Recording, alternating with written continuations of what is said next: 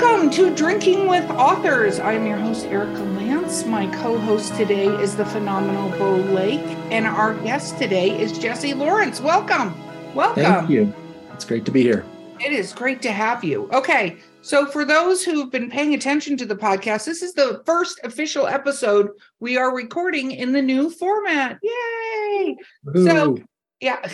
It's going to be different. The inaugural. I don't think I said that right. It's fine. Let's move on to what we're drinking because it's going to be better at that.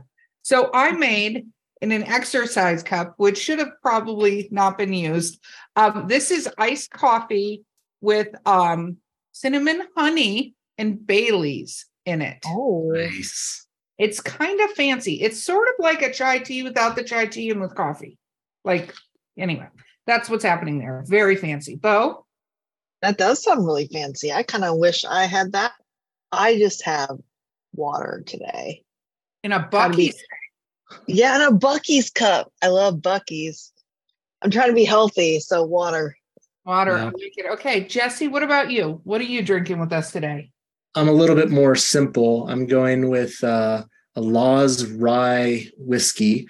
It's a Colorado whiskey that I really like. It has a nice spice to it that comes from a poblano chili pepper farm right next to the rye farm.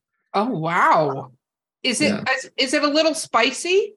It has a little bit of spice to it. Yeah. Oh, that's freaking awesome. I'm kind of jealous about that because one of my favorite whiskeys is a smoky Tennessee mango habanero whiskey that I can drink on the rocks. And I did with Jonathan Mayberry, but drink these all sound like they would make my tummy hurt.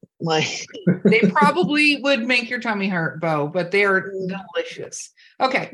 Jesse, for the fans out there at large, what do you write? So I write sci-fi / speculative fiction. So a combination of one and then the other, depending on what I'm interested in that day / week / year. I see. And so when did you start writing?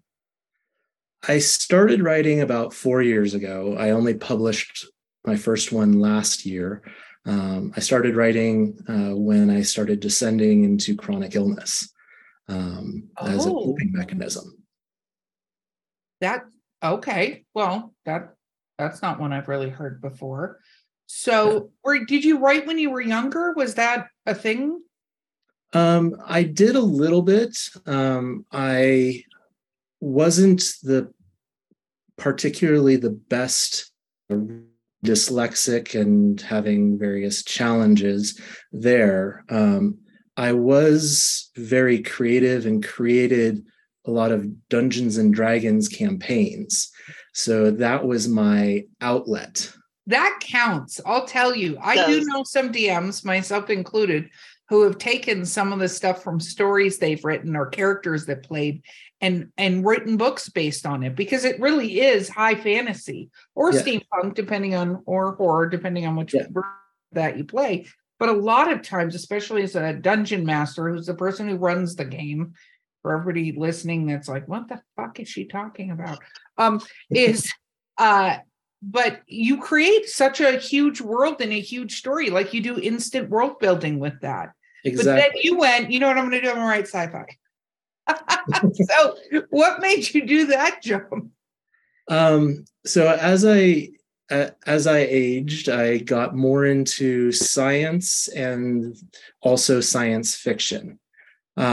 So it's really a combination of what I'm interested in and what I read and sort of, the news that I watch and read, it all influences my writing.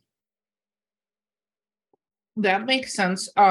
So your first book took you 4 years to write?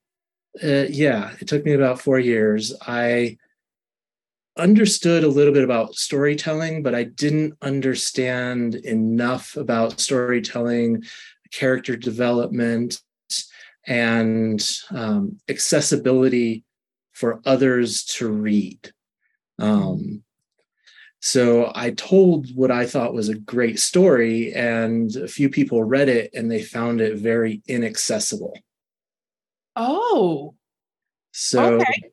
it was too cerebral, too science forward, too heavy. The dialogue wasn't good enough.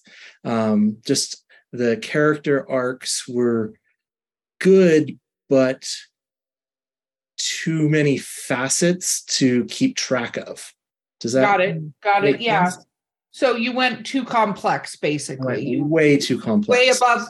And what's interesting is there is this niche group of sci-fi readers who would have been like, this is the best thing ever. Yes, who would And love then that. everyone else is like, I don't understand what's happening. Yeah. I lost the initial beta readers completely. You know what? At least you did that and you didn't publish it to get reviews that said that. So bravo, my friend. Bravo. Because you could have gone the other way. Okay. So now tell us what happens after that. So now you're like, how was that though? Because I know when we all get author feedback, sometimes some of us, of course, want to throw a chair at the beta readers or the editors or whatever to, smite them mightily with our minds. But what was that like for you getting that kind of feedback when I'm sure you put a lot of effort into the research and the science and all that? Like you put time, you didn't just make that shit up. You were like, I put time and energy into this. And they're all like, we don't get it. So what was that like? So I'm actually used to very harsh feedback. Growing up, my dad wrote journal articles and whatnot, and he edited all of my stuff with red pen and would decimate it. So Wow. At an early age, I was used to that kind of very critical feedback. And then I was an academic for about 15 years. And that also taught me that if other people don't understand it, then I haven't written it well. If other people don't connect with it in terms of this is something that strikes them as real, then I haven't done my job. Well, I think that is a great background to have that. Okay, so you get this feedback. They're like, it's too complex. Next steps. What do we do? So I regroup and I try to write it completely over, and I fail. I completely fail. From the beginning, it just isn't right. I wrote the initial that initial book as a way to cope with my illness and descending into that, and it lost that component. It lost sort of the impetus behind it and the feeling behind it. So then I started over, but started from about a third waypoint from the original, and completely redid the latter 2/3 to have a more action plot line, a easier way of following the main character through that plot line, and a better way of connecting that character with the other characters in the story. Very cool. Okay, so then you published last year. When did it go out officially? So it was actually my second book to publish. I feel like we're not following this story. Are you feeling Scooby-Doo a little bit, Bo? A little bit. I feel like we're doing this. We're figurating. Okay. So that's my process. Us on a journey. Yes. My journey is crazy. I love this. I just feel like I think I know where I'm going, and then I'm like, are we in a forest now? How did we get to a forest? Where did this go? My mind is a little bit out there, so I apologize for that. Don't apologize. Keep going. I'm just going to hold on for the ride. Okay. Yeah. So this one came out in September, and it is much better received by a few people than I would have expected. because it is still really deep. It still has some really big issues that it tackles. It's basically a person treating themselves like the ship of Theseus, where they lose pieces of themselves as the journey continues into space. Okay. And then, so what is the first book then? So then, about 3 years into it, my son asked me to write him a book. And that one ended up being much faster and easier to write. Okay. And that one came out in May of last year. And what is that one about? It's a YA book about a kid with superpowers. Oh, I love that. So your son was like, "Hey, Dad, I need you to write me a book." How does that go? He's into storytelling. He's into being a dungeon master. He's into all of that as well. And he wanted to write a book for himself. And I was trying to help him do that. And then he got sidetracked and whatnot. And then he was like, well, why don't you write me a book instead? So it just worked out well. And I had fun writing it. And it was a very different style, more fun, upbeat, silly things happening. Okay. It's a young YA. It's not a traditional YA with love interests and whatnot. It's very boy-centric, which... That's awesome, though. It was for him. So it should be boy-centric because he's very much a boy. Okay. I like that because I think a lot of books are written sort of usually from the female, even if it's a main character, but a female kind of perspective on it. So that's cool. So is that a series or a standalone? So it is a series. I've written the second book. I'm editing it as well, not as we speak because I'm not on the computer, but just before this.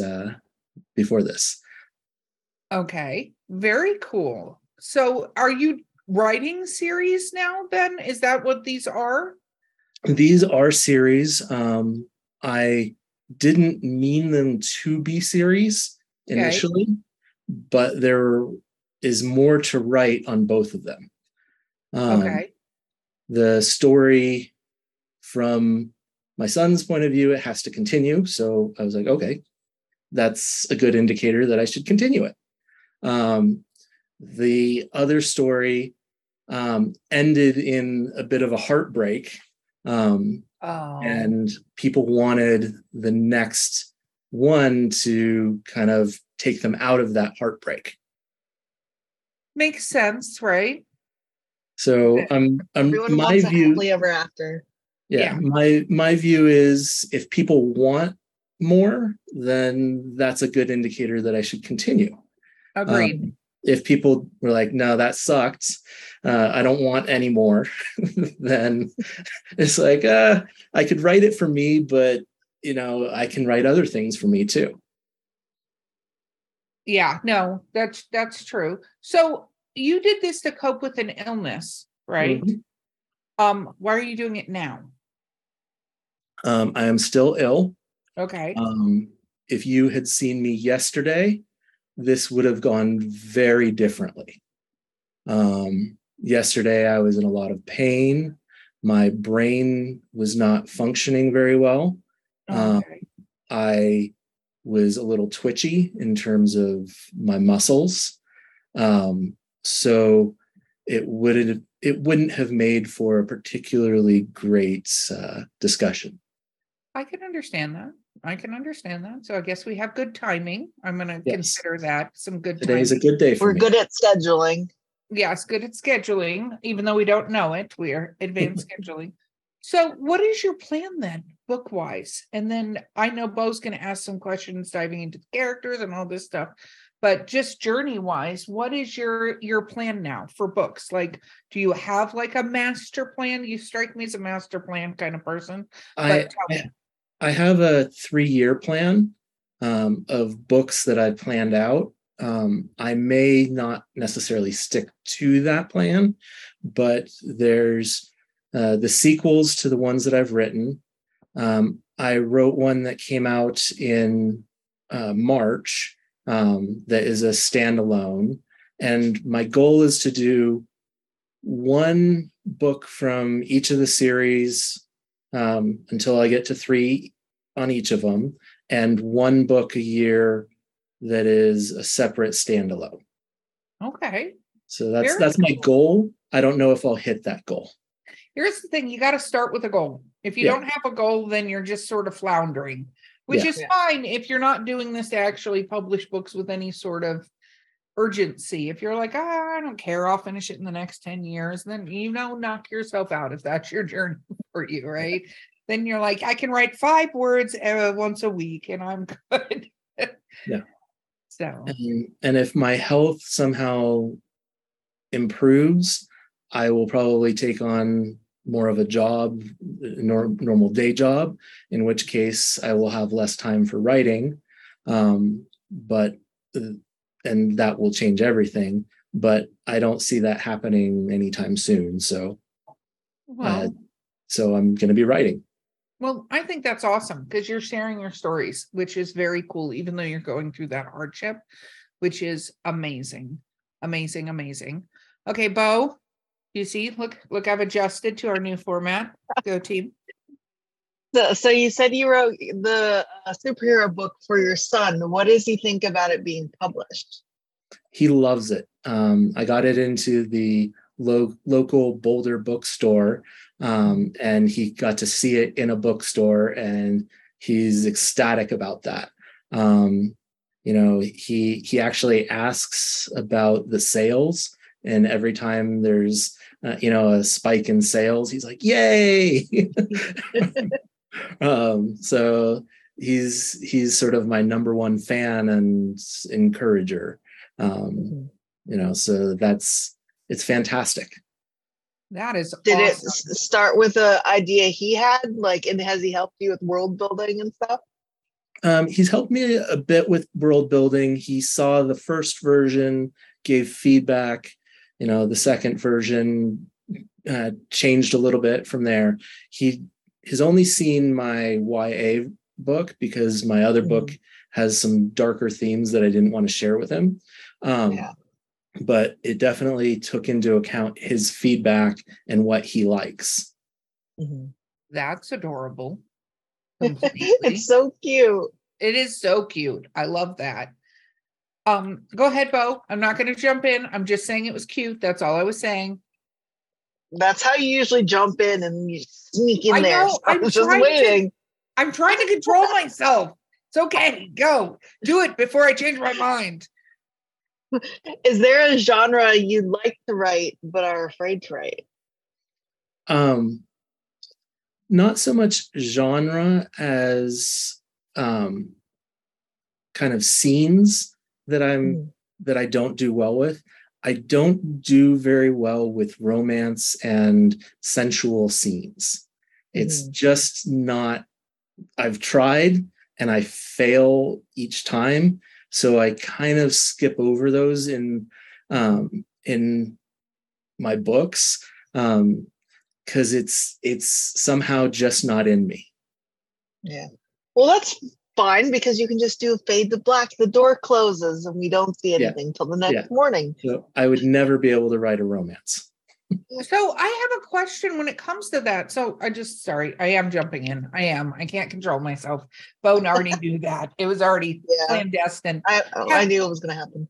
Have you thought, not that you have to, you obviously do not have to include those kind of scenes in your book, but have you thought about doing any sort of writing courses specifically around that? Because I found some of the writing, as authors, some of us have our own whatever, and a lot of people do a lot of classes to do writing.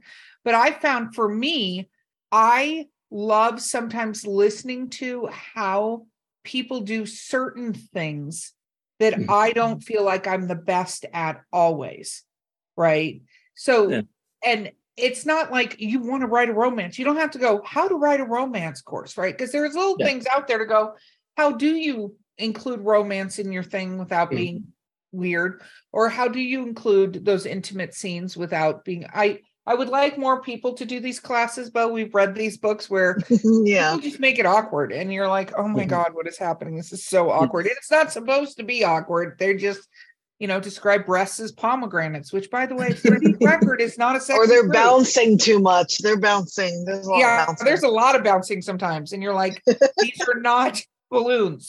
So, but have you thought about doing any sort of things with that? Or are you like, I'm content not including that in my books? It's a low priority class. I do take classes online. I don't take classes in person because of physical limitations.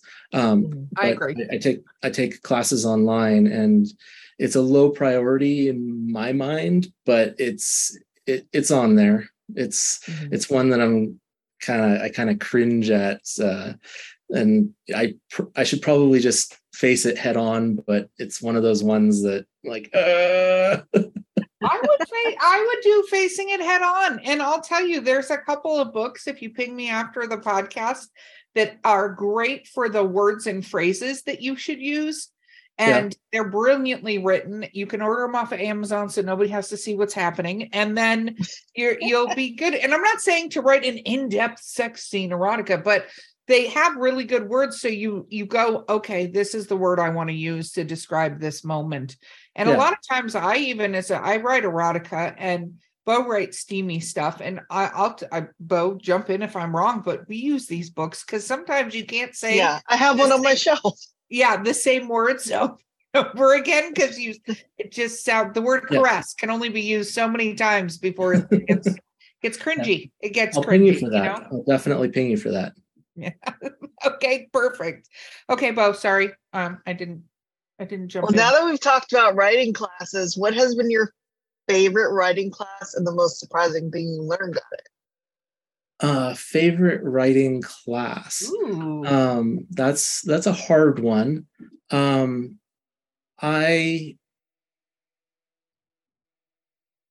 So Margaret Atwood had some really great lectures on master classes, and those kind of opened my eyes to partially her way of thinking and her way of thinking about research into stories, and that you have to get the things right or your readers will poke at them and kind of annihilate you. Oh, that hashtag true story. Hashtag true story. Yes, they will. So that listening to her and sort of her concepts of world building, her concepts of character development, I think that was perhaps the standout in all of them. Oh. Very cool. What is your favorite sci-fi trope? My favorite sci-fi which? Trope. Oh, I like the broken hero that takes on things even though he knows that he can't win. That sort of trope where he then goes and actually wins. There's a lot of sci-fi out there and speculative fiction out there that deals with insecurity, which is something that I actually really love. Very cool. Okay. We are going to take a quick break under our new format. We'll be right back with Drinking with Authors. Hey, listeners. You know me, Erica Lance. You're just listening to me in the podcast that you have. But guess what? I'm doing something new. Yeah, she's joining me, Mark Muncy, the author of the Erie, Florida book series in Erie, Appalachia, and we are hosting a new podcast called Eerie Travels. Woo woo! Eerie Travels, which covers things like ghosts, cryptids, weird stuff, UFOs, men in black, all kinds of fun things that people talk about, and I'm sure you've discussed with friends. Yep, and you can listen to us on your favorite podcast platform of choice, or find us at eerietravels.com and join in the fun and all the spooky goodness. And of course, Mark, what do we always say? We'll see you on the other side. Okay, we're back. Apparently, my soldier, we're back with Drinking with Authors. There you go, Bo, just for you. Yeah, that was so good. So I love your writing journey. I think it's fantastic. Do you ever think about taking some of these campaigns you did and doing high fantasy type stories, or no? Because I'm sure you have quite a few. I have some high fantasy stories from Dungeons and Dragons that would be fun to write. And what I've actually been thinking about is a twist on that, which is to write them in the future, which is then sci-fi fantasy.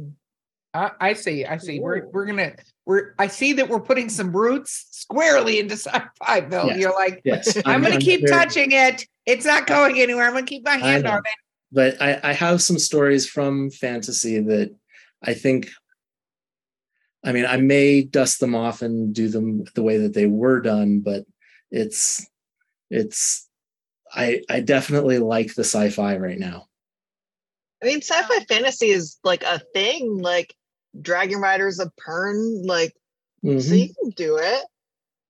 Oh, I absolutely think you can do it. And I think, again, the stories are there. You remember the creation, you built the world, even though every Dungeons and Dragons character on the planet did not go to whatever plan you had. The other thing you weren't expecting them to do, because that's what they do. No matter if you're like, there's a long corridor in front of you, somehow they hop the wall, get out of the corridor, get out, and they're like, you just had a long corridor. You just had to walk down the corridor.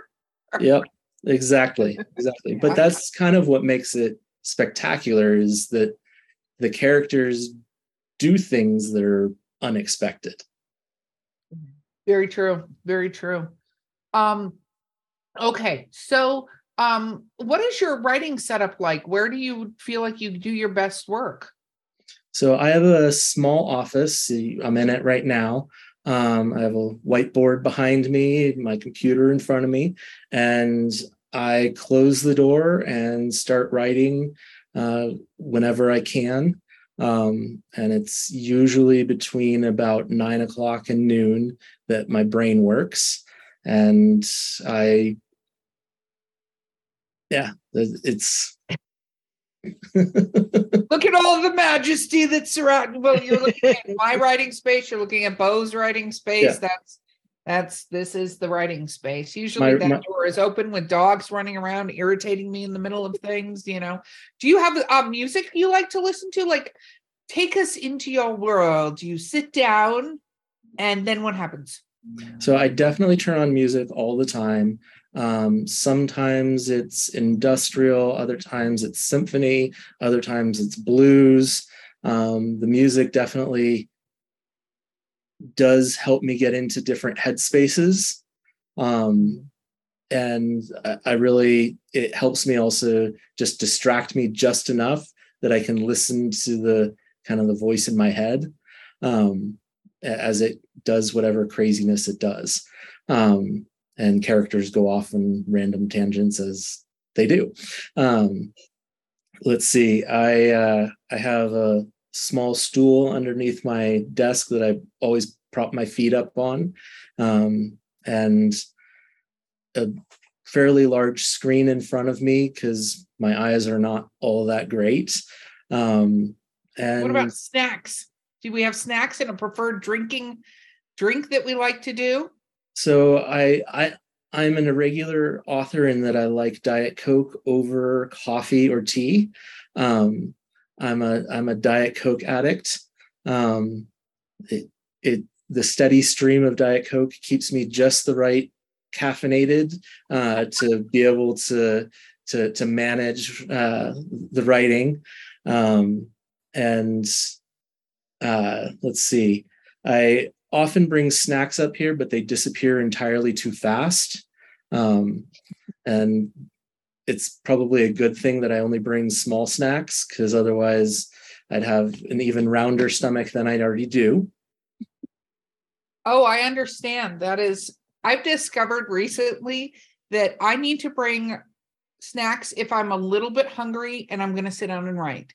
I can bring snacks. Otherwise, snacks very much becomes like my cell phone, where I'm like, I'm going to eat snacks and not actually be typing words.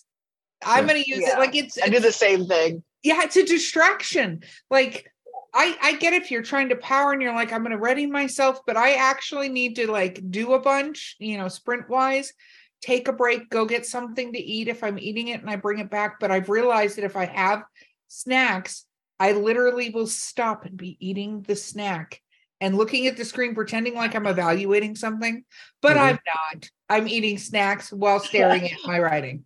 I start eating and then I'm like, well, this will only take a minute. I can watch a couple TikToks.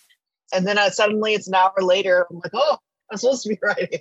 Yeah, you're like, what? You're like, scroll. You're like, wait, no, I'm writing. And then it's crazy.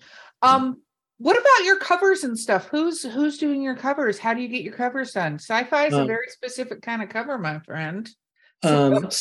So I've done a bit of the graphic arts for 2 out of the 3 of my covers, or I've done graphic arts on all of them, but I started from I can show you one. This is Metal, the 3rd book that came out, and it's very simple.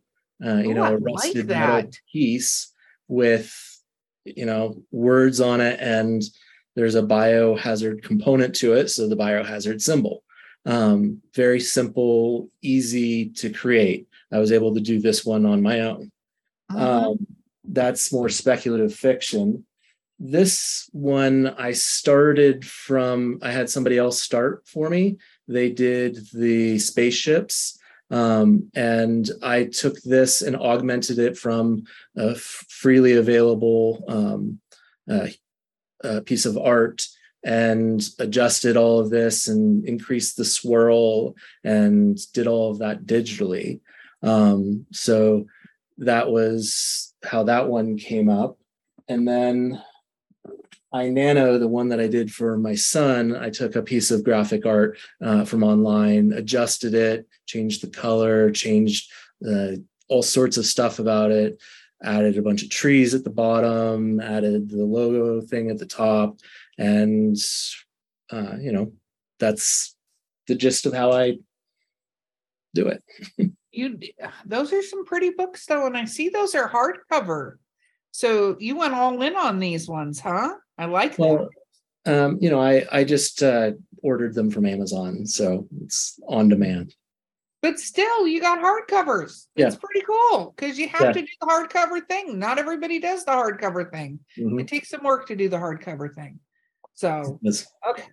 Bo, my friend, continue. I will stop jumping in. I'm lying, but I'm going to let you ask 2 questions. Yes, I was going to say you're going to. Who is an author that you admire? That I admire? So recently, Craig Allenson has been writing these books called Expeditionary Force. And he's written 15 in the series and I think 7 on a side series. And they are both deep sci-fi as well as comedy. And I like to include some comedy into my novels, and it's really hard to get it right. So I've been reading through, and it's a talent and it's a skill, and it's there's a funny bone in people that really is spectacular, and he has that in spades. So Craig Allenson lately. Very cool. And you're right. I mean, I think a lot of people underestimate how hard humor can be. Mm-hmm. Mm-hmm. I mean, getting humor that lands is, in the right moments in a story, because you can provide humor it can be great humor, but in the wrong moments, and it just fails. Yes. And and it's not like you're doing stand-up where you can see your audience and they're reacting, so then you can like tool it based on what they're hearing. Your readers aren't going to be like, that joke didn't land, and then you can change it. It's there. Yeah, exactly. So I think the timing of it and it's like a precision strike. I don't know how to describe it any other way. No, I think that's a perfect description, because it's true. And you want your readers to have that experience, right? Mm-hmm. So, okay. My next question for you is, let's talk about characters and getting into the heads of characters. Mm-hmm. Do you do a massive world building? Like, do you keep track of everything? I keep track of everything in chaotic notes. So it's a matter of tracking down all of the things. Okay. I'll have a page for one book and then 3 pages for the next book, because I'm thinking in chronological order, not necessarily, and I'll have one notebook with me at that time. Not all 3 notebooks that I'm writing things at the same time. So it's chaotic. I like it. Since you're starting the sequels, did you how are you getting back through? Because we all write the books, we remember a lot of them, but not all of them, if that makes sense. Mm-hmm. So how are you doing that? It's remembering everything. It's a battle. I am blessed with a short memory, meaning that I forget everything, which means that I can kind of go off on random things in new ways and then edit it as if it's a brand new thing. So I will go write something and then go back and read something, and then I'll forget various pieces and I'll be able to expand the world in that way. I view it as expanding the world. Yes, you have to be consistent, but if a world stays identical between one book and the next without expanding and reasons for those expansions, then the world doesn't grow like a character would. And my poor memory allows me to go, oh, wait, I can do this. Wait, what was that? And then I go back, look at it, and fix that thing, but tweak it a little bit, because my memory is sufficiently bad that I can just tweak things. And it seems like it works so far. I haven't gotten to the 3rd book in a series, so I don't know if it will continue to work. Well, it's interesting because I know, like, I re-listen to my audiobooks. That's how I do it. And I'm going into, luckily, book 2 on one, I'm in the middle of book 3 on another. And it's just, I will say it'll be interesting when I'm on book 6 of one of them to go, I'm going to go back and listen to 6 books. I think that's not going to be necessarily the best approach. So I definitely think as you get further on in the series. But what about, you've got like 7 books in your series, right? How many is it? 7, 6? 6. I knew that. I was testing you to see if you knew that I knew that. Oh, that's what that was? Listen, I can be very sneaky in my approach to some of these situations. Like, okay. Yeah, whatever, that tone. My question is, how did you do that? But your switches characters and time frames, right? So yeah, and it was mostly chronological, just intermingled So I just kind of kept it chronological based on history, like historical events. And then since I use a different character for every book, I can kind of like look back at scenes that already happened from a new perspective. So I would reread those scenes and I would like readdress. That makes sense. I didn't have notes. I didn't have the foresight to take notes on my own work.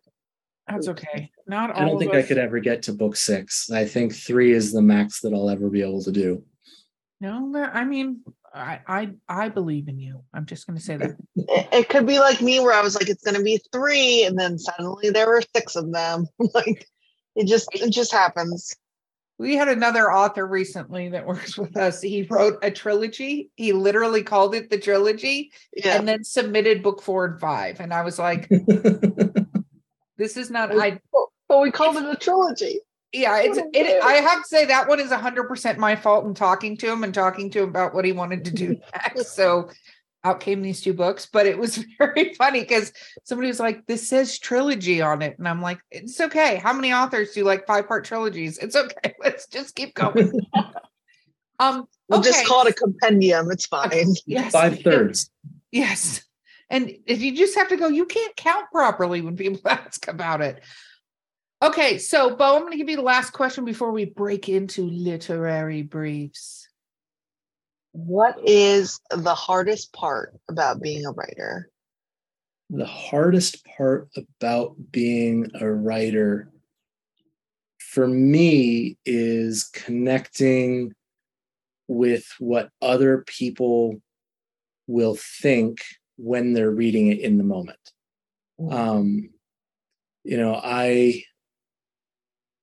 I've been learning empathy throughout my life, but it wasn't something that I was gifted with early on. And my wife has been very tolerant of me and helping me on that process throughout being a professor, throughout, just life, having kids, all of that. I've been learning empathy and understanding of how other people feel, and that is better than it's ever been, but still, I think, one of my biggest challenges. Very cool. Okay, and now for the literary briefs portion. And okay, I don't. Again, no idea. Oh, I do know why I did that. It's because of the Bailey. Yeah, it's fine. It's fine. We're good. So, first question: what is your favorite book of all time? My favorite book of all time. Oh, that is so hard for me to answer. I'll give you an answer from an odd perspective. It is the Dragonlance books by Weiss and oh wow, Hickman. Yeah, and it was the first novel that I ever read and enjoyed. I'm a late reader, and I got into Dungeons and Dragons before I got into reading, and that it connected with me on such a deep level that after that, I was a lifelong reader. And I've gone back and reread it about 6 times because it instills this feeling in me that I think is beyond just the writing of the book, but the time, the experience of loving a novel. And I even recently listened to the books with my son, and that was a new level of just spectacular that I couldn't replace.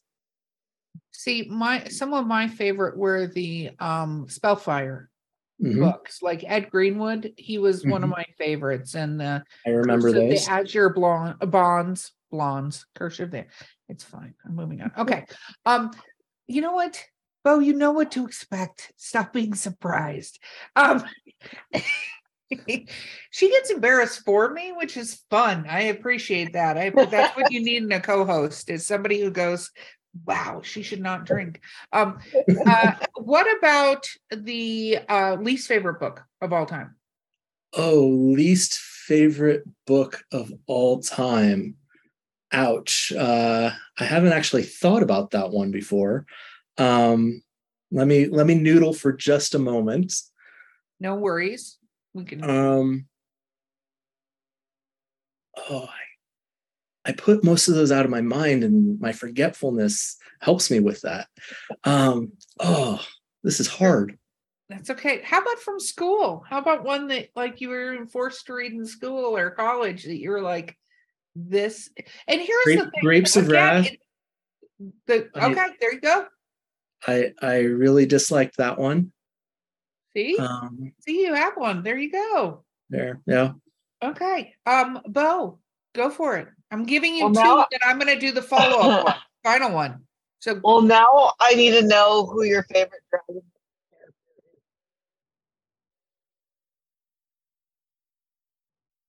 Did we lose him? I hope we didn't lose him.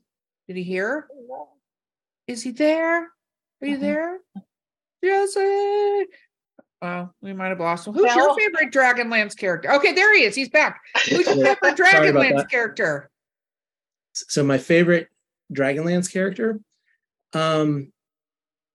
initially it was Tanis, the half-elf, and I think that that's the obvious choice. But later I came to really love Caramon, the warrior.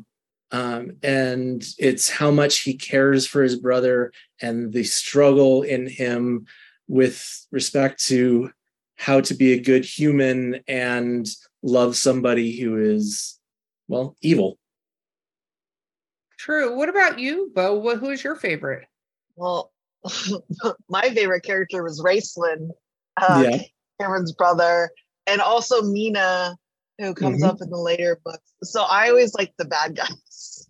Isn't Drizzt in there?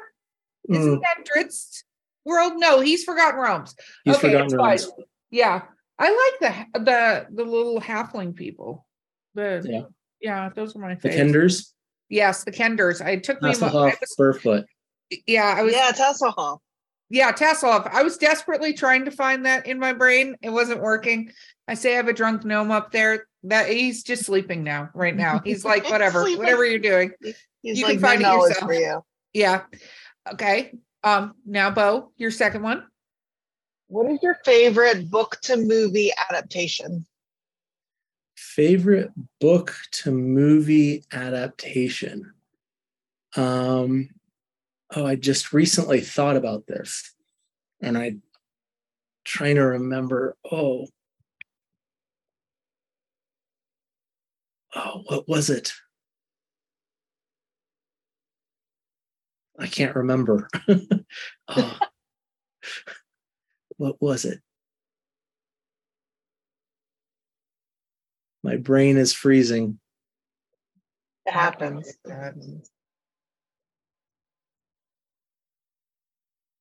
What about your least favorite? Can you think of a least favorite? Least favorite. I actually really did not. This is probably an unpopular viewpoint, but I really disliked the Hobbit movies. Oh, it's not an unpopular viewpoint.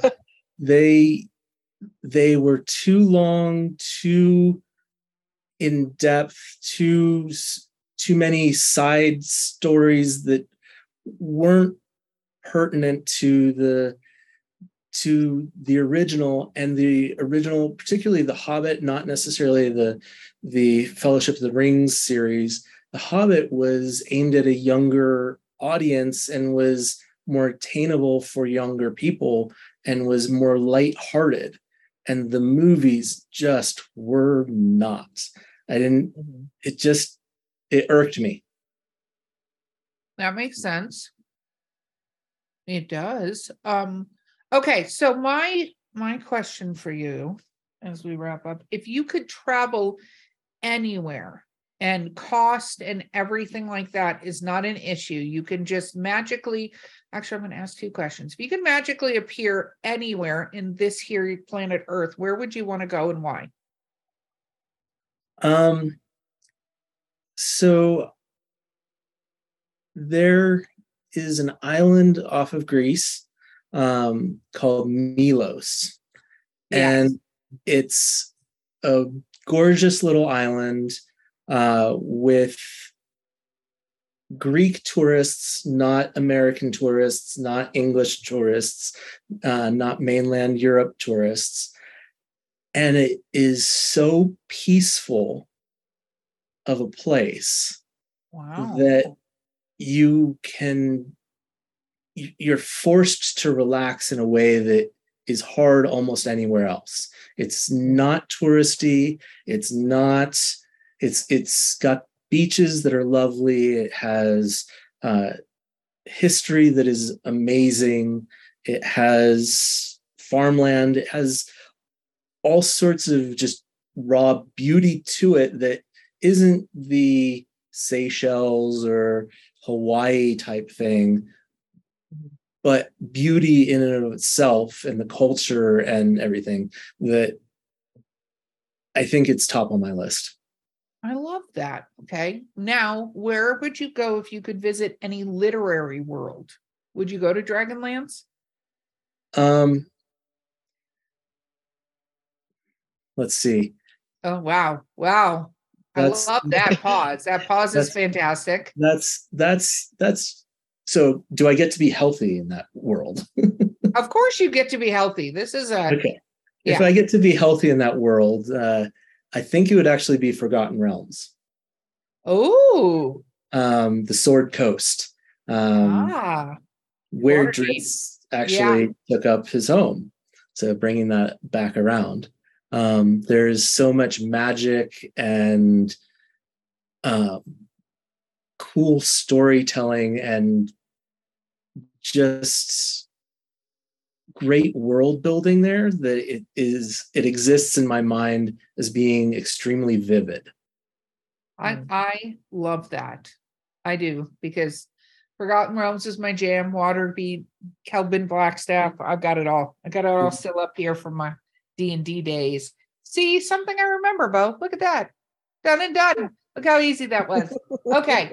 So, Jess, please give us your shameless self-promotion. Where do people find you on social media and your books? Okay. I am at JFL here on most social platforms, including Twitter, Instagram, and whatnot. And you can find me online at jflhere.com. Tried to make it easy. Amazon is my main platform for selling books. So please go there and buy some of my books. Hey, no, it sounds amazing. And it sounds you have something from most of the whole family. So very cool. I want to thank you so much for being here. We really appreciate having you on the show today. Well, thank you for having me. It's been a lot of fun. Absolutely. Okay, guys, this has been Drinking with Authors with our literary briefs included. Wow, that was a lot for me to say. Do not forget to like, subscribe, comment, review. We absolutely want to hear from you. You're listening to us. Hit the button. We'd appreciate it. My co-host today has been the always amazing and keeping me in line, Bo Lake. And our guest today has been J.L. Lawrence. And we will see you guys next time.